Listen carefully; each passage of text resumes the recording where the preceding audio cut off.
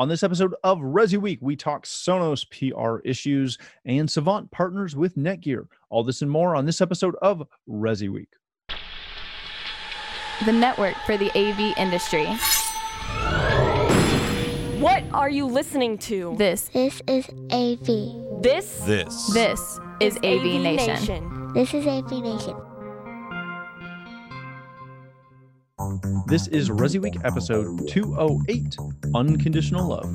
Support for AV Nation is brought to you by Atlona, the go-to provider for AV signal distribution and control in corporate, higher education, and residential spaces. Welcome to ResiWeek. This is your weekly roundup of all the latest news and stories for the residential AV industry. I'm your host, Matt D. Scott for AVNation.tv. This week, I am pleased to be joined by my good friend, Richard Fregosa. He is the principal of Fregosa Design. How are you, sir? Mellow West Coast greetings. Actually, it's been a little bit, so I'm glad to be back on ResiWeek. Actually, first 2020 ResiWeek for me. So yeah, thanks for having me. I think it's the first 2020 for all of the guests this week. Next, we have Todd Puma. He's the president of the Source Home Theater. How are you, sir? I'm doing well, Matt. Thank you for having me again. Appreciate it. Thank you for being here. And last and certainly not least, we have Ken Eagle. He is the senior global director of training at Atlona. How are you, sir? Matt, I'm awesome. Happy 2020, everyone. Glad to be here. Happy 2020 to all of you. Gentlemen, we're going to kick this off with just a quick note before we jump into our stories of the day. You can see this press release on our site, avnation.tv. Ken Erdman is joining CEDIA as the Director of Workforce Training. Ken has been doing a ton of training for CEDIA over really the last 25 years. He's been involved with the organization and doing training globally for them. As I said, for 25 years. He is also a recipient of the Lifetime Achievement Award and has been a member since 1992. So congratulations to him and to CEDIA. That should be a fantastic match in moving training forward. All right, gentlemen, let's kick this off with really the story that dominated not only our industry channels from the news cycle, but the global tech channels, and kicked off a big conversation about end of life and discontinuing products and all this fun stuff. If you missed it, you can check this out on cepro.com. Sonos has had a position at the start of last week, and then they revised that position with a letter from their CEO, Patrick Spence, talking about essentially 5 products that were going to be or see their support ended in May of this year. Now, the majority of these products are older. They're still in the field, but I know as a Sonos dealer, I haven't sold any of these in 5 years, at least, with the exception of one of them being two of them being the Connect and the Connect Amp. But again, that end of life was only for certain products sold up until 2015.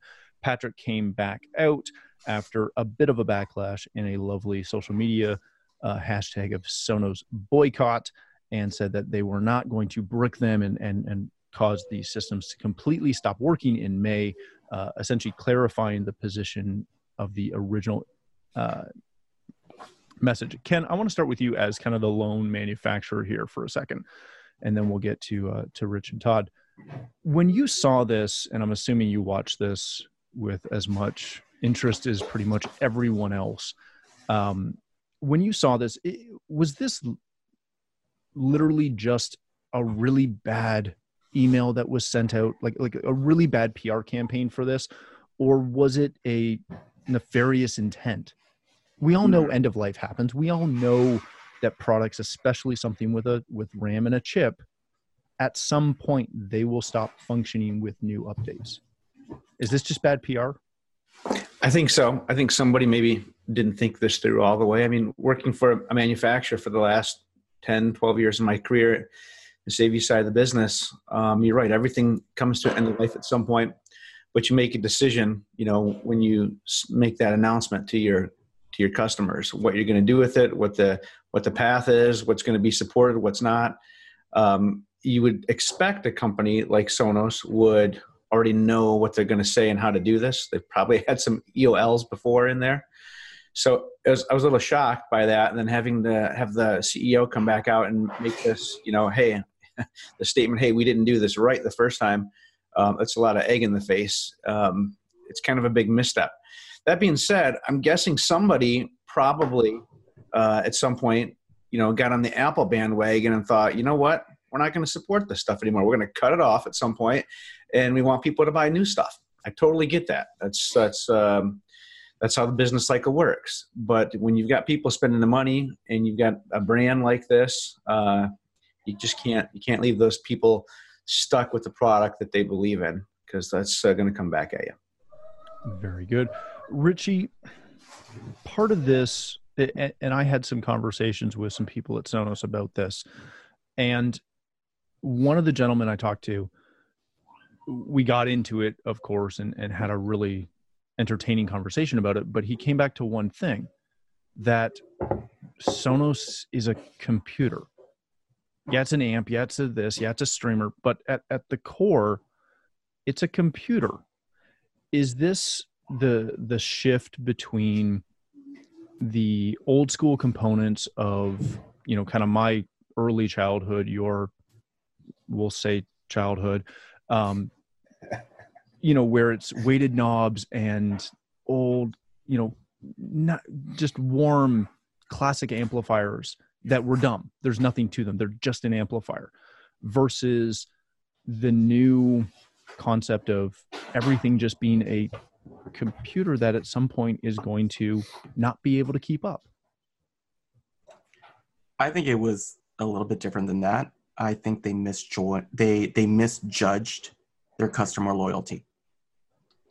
They figured on customers love Sonos, just completely unconditional. They were looking. They banked on unconditional love of their product, and clients thanking them for pushing the technology. It was the technology itself. I have some misgivings about saying that about the computer. The reason being is that streaming technology hasn't changed. They didn't say we're doing this because we are going to go ahead and focus more on high resolution audio. We're not going to focus on any other new streaming capabilities. I mean, currently the streaming technology has been pretty static, other than, say, moving from AirPlay to AirPlay 2. Okay, that as newer technologies have come in, I could see that. What happened is that they didn't necessarily give enough of a timeline, and it was just scheduling. It was how they laid it out. If they eased into it, they could have created a positive effect. New technologies are coming up. We're moving through, and just they goofed. I mean, they absolutely goofed. However, they acknowledged it, and they said, we screwed up. That was important in that aspect. There's lots of manufacturers who I've dealt with over many of the years that will never, ever admit to a mistake. They will never, ever, ever admit to a mistake. In fact, rather than to admit to a mistake, they'll just kind of ignore the fact that the thing ever existed more than anything else. So I'm going to give Sonos credit for that, for quickly doing triage on it and saying, you know what, we misstepped. We made a mistake. And they looked at, and one of the interesting things, though, to me, because again, we're on an industry podcast, the pressure wasn't caving into the integrator channel. No, they could have cared less at whether they caved into the integrator channel. It was the end users that they went, holy cow, these people aren't going to go to Target and buy these things. These people aren't going to go to Best Buy and buy these things. These people aren't going to go online and buy these things. That's what caused the bit of the about face. And it really wasn't an about face. It's just they didn't explain at the beginning what they were doing. And so assumptions were made, because they really didn't say we're bricking them.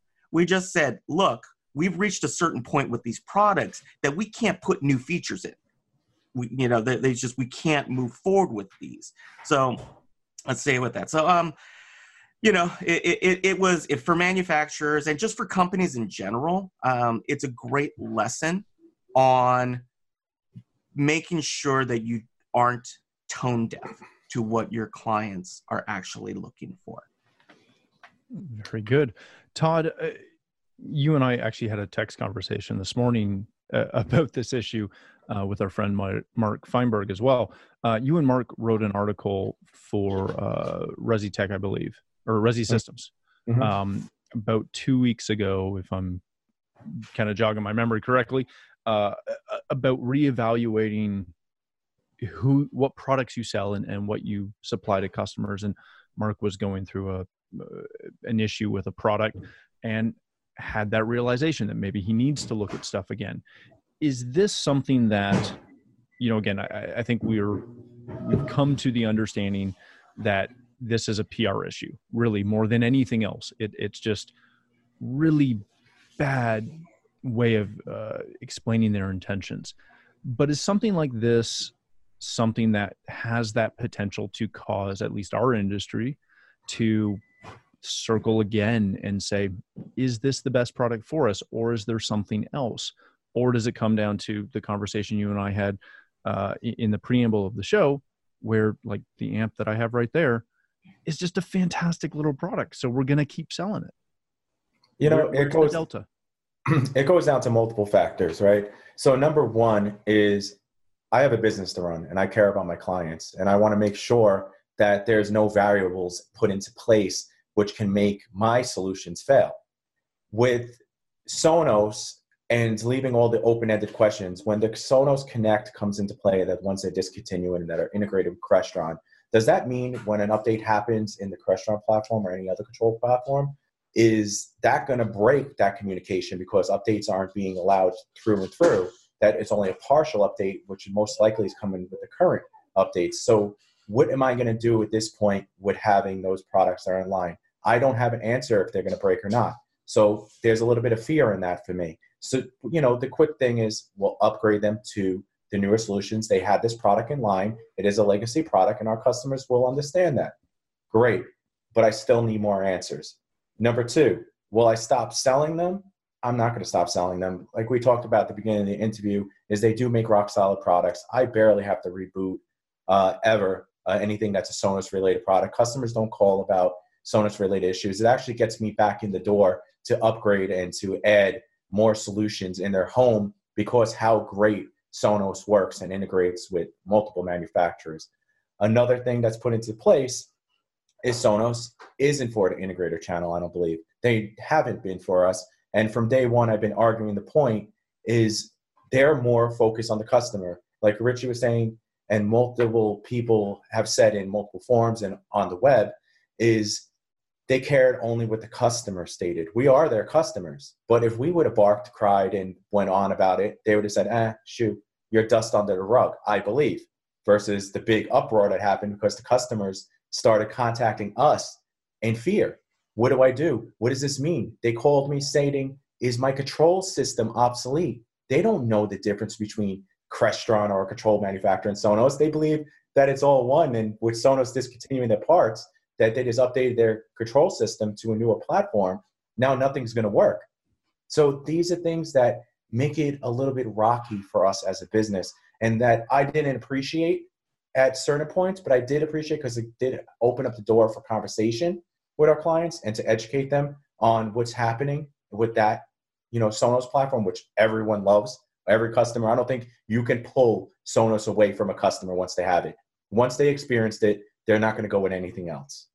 So let me, just before we move on, let me ask any one of you this question. Is this the inherent risk that we just have to live with, where consumer tech has the ability to, just due to market scale, create products that will be vastly superior to something within our channel, that's our channel only, and we just have to run the risk of them breaking integration at some point because we know it's going to happen? Is that just the bag of tricks we have to go with? I think you have to consider your client. I think you have to consider the generation of the client that you're dealing with. I would say that if you are dealing with a millennial, or even, I would even say Gen X. I'm Gen X myself. We were the first generation to grow up with computers, like with them in our houses from the time that we were young. And so there is a bit more of an understanding that, yes, upgrades are changing. Subsequent generations, because of the Apple effect, have kind of accepted more of the biodegradable version of technology, which is you're going to get it for X amount of time. And then we're actively going to promote that you get the newer and better one. The Achilles heel is the economy of scale. It's a matter of what devices that you pick as an integrator. And again, this goes back to the integrator channel.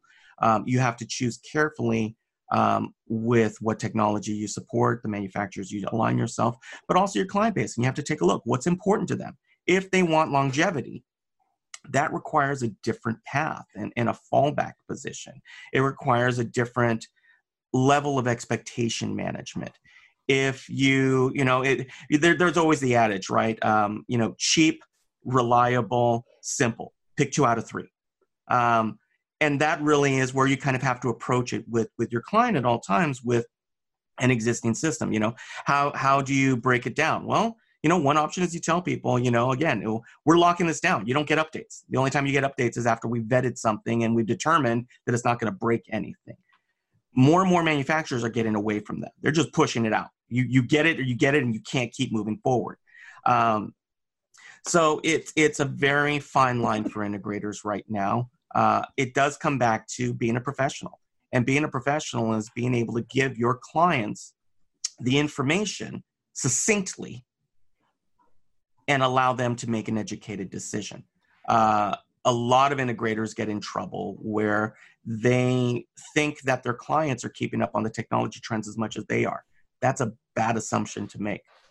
So it is a constant education process for your client, unless you're going with, the quasi DIY approach, then it's caveat emptor. It's like, yeah, it's going to be good for now, but a year from now, I can't make any promises. And so you're going to reinvest another $199. Well, maybe it's $199 times 6 or 9, but you don't know, as opposed to potentially more of a customer or bespoke design. Very good. All right, gentlemen, let's move on to our next story of the day. This comes to us from Residential Systems. Savant is enhancing their strategic partnership with Netgear. Savant's going to team with Netgear as their exclusive provider of network solutions for the Savant product line, and includes system design and support services. If you read through the story, you will see a lot of stuff that we've talked about for quite a while on this show, as far as how your home automation platform really ties in and is utterly dependent on your network. Todd, I want to start with you on this. This is not uncommon. We've seen this from pretty much every manufacturer over the last couple of years, where they're either obtaining a networking company or they are picking a single horse to ride and say, hey, this is the solution for you. Put these two things together and you will have a rock solid network and smart home platform. What is the true benefit of having essentially like a verified network to put over all of your actual smart home solutions? Is the verified option real, or is that, again, a lot of marketing? With the verification process, I'm not even going to touch that because come on. No, I can't. It's just going to get me in trouble. It has before. But what I will say about the Savant, partnership with Netgear, I think that's great. Is every single platform that's put out there, I would love if my control brand that I offer would come up with a pre-configured tool that's guaranteed to build a successful system with dealing with AV over IP, like the NVX system. There's different protocols and different switches that are put into place that I'm limited to at this point because I don't want to re-educate myself over and over again by dealing with other control manufacturers. If my manufacturer came out with a network switch or a networking brand it could work with to make my life easier on the multiple tools or products that I'm using for that integration platform, just by clicking a button and guaranteeing it's going to work and constantly keeping up to date as firmware, progresses to make my job simpler.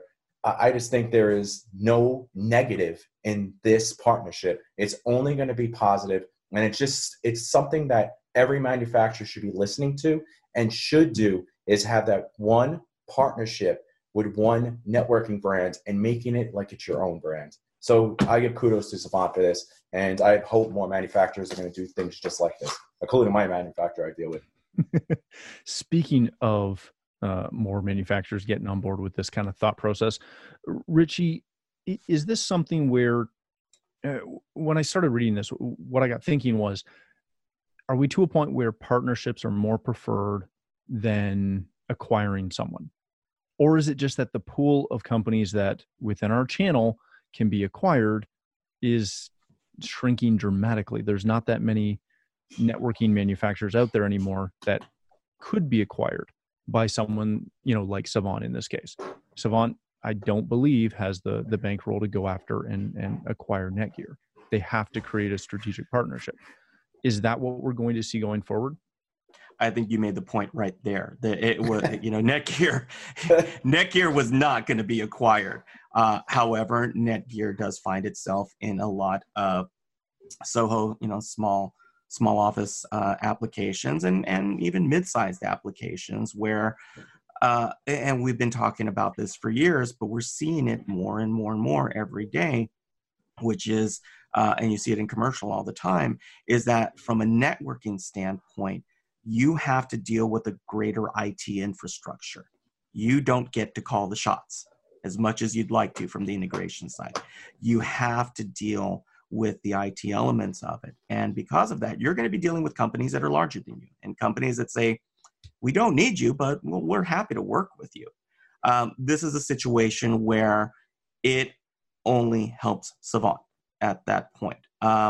It works for Netgear. I mean, it's a win-win because it does provide an inroad for them.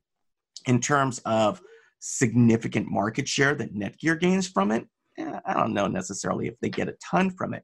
However, it just does allow them to shine light on the partnership aspect of what they do. And so there's a pit, and we're going to see more of it. And yeah, absolutely. Our AV company is going to start, acquiring larger technology companies. No, so you are going to have to play nice with the other companies in the sandbox at that point. And I applaud Savant for it. They found a way to reach out. They basically said, this is what our dealers need. So on a manufacturing level, rather than having our dealers one by one have to deal with a switch manufacturer, we're gonna flatten that for you. We're gonna go ahead and we're gonna streamline that for you. We're gonna provide, hopefully, as close to a turnkey solution as we can. And it's no different than a video over IP company. One of the first ones that I remember doing, it was Just Add Power. That was their kind of the whole thing, which is they said, look, we're going to invest the time to figure out how we can configure these things so we can send you a file, load it into a switch, and we, with pretty great certainty, are going to know that this thing works. I think we'll see more of it. At least I hope so, because it's very difficult for a lot of integrators to keep an IT specialist on staff. So you have to rely on your manufacturer to be able to bridge that gap. Very good. Ken, you're going to be the perfect person to wrap this up.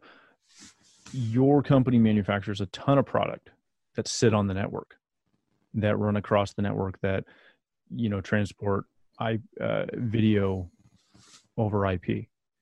What is the approach in trying to find that solution? Is it based on the partnerships that you're able to make, or is it based on the product that manufacturer has?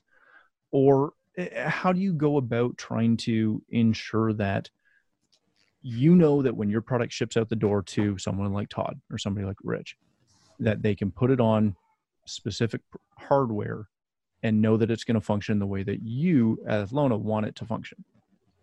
Yeah, good question. So it comes down to making sure you're meeting your customer's needs, understanding what that customer needs, or what your customer's customer, the end user, needs out of that application. And it's a bigger movement maybe than just one product or one set of product. It's more of whether you want to call it convergence or unified communication or collaboration. It's a word that envelops a lot more than just our product or two products coming together. Because we're now getting to the point where AV systems just don't stand alone. They're talking to IP systems, they're talking to software, and in order for that to happen, there's got to be a partnership with the infrastructure. That infrastructure is the cabling. That infrastructure is the network switches, the routers, it's the ISPs.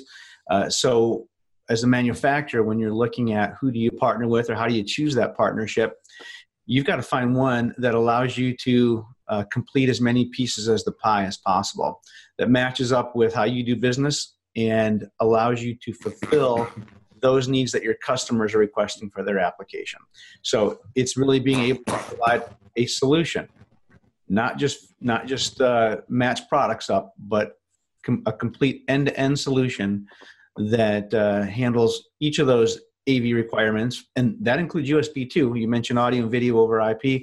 It's USB. It's the ability to communicate to those devices, USB and Wi-Fi, back onto the network and talk across the common infrastructure as well. Very good. All right, gentlemen, let's wrap it there and try and keep this under time today. Thank you, gentlemen, so much for joining us today. Ken, if people want to connect with you, learn more about Athlona products, and visit your stand at ISE, sorry to throw you on the spot for that one. No. Where can people do that? So, yes, please visit us at ISE. We're in Hall 5 with all the other Resi groups right there. We're going to have an amazing display set up this year. You don't want to miss it. It's going to be our single biggest stand ever. You can always see us on atlona.com. We have a nice ISE landing page right on there, so you can check us out online there. And you can always reach me at ken.eagle@atlona.com. Excellent. Thank you so much for being here, my friend. Todd, if people want to connect with you, learn more about the Source Home Theater, where can they do that? You could always check out the website at thesourcehometheater.com and give us some feedback on how to make it better. I always like integrators giving me some feedback on the website. Another thing is you can reach me out is at todd@thesourcehometheater.com. Excellent. Thank you so much. Again, Uncle Richie, if people want to connect with you, learn more about Fregosa Design, where can they do that? You can go to our website, fregosadesign.com. Probably the better ways, you can find me on the interwebs, places like Twitter, @rfregosa. Type in my name into the Googles. But probably the best place that I would love for you to find me is here on avnation.tv, obviously on ResiWeek or our other suite of shows, AV Week, where I'm sometimes on, or the one that's near and dear to my heart with my partner, Steve Greenblatt, A State of Control. That would be the best place, and more than anything else, if you come and give our sponsors a big thumbs up. Thank you for joining us. If you'd like to connect with me, you can find me at Matt D. Scott on Twitter and pretty much every other social platform. But more importantly, please visit avnation.tv, where you'll find this show as well as a wide variety of our other shows with all the verticals that we cover. When you visit the website, please take a moment to check out our supporters. We are extremely thankful for their support and ask that you check them out as well. Thanks again for watching. That's all the time we have for this episode of ResiWeek.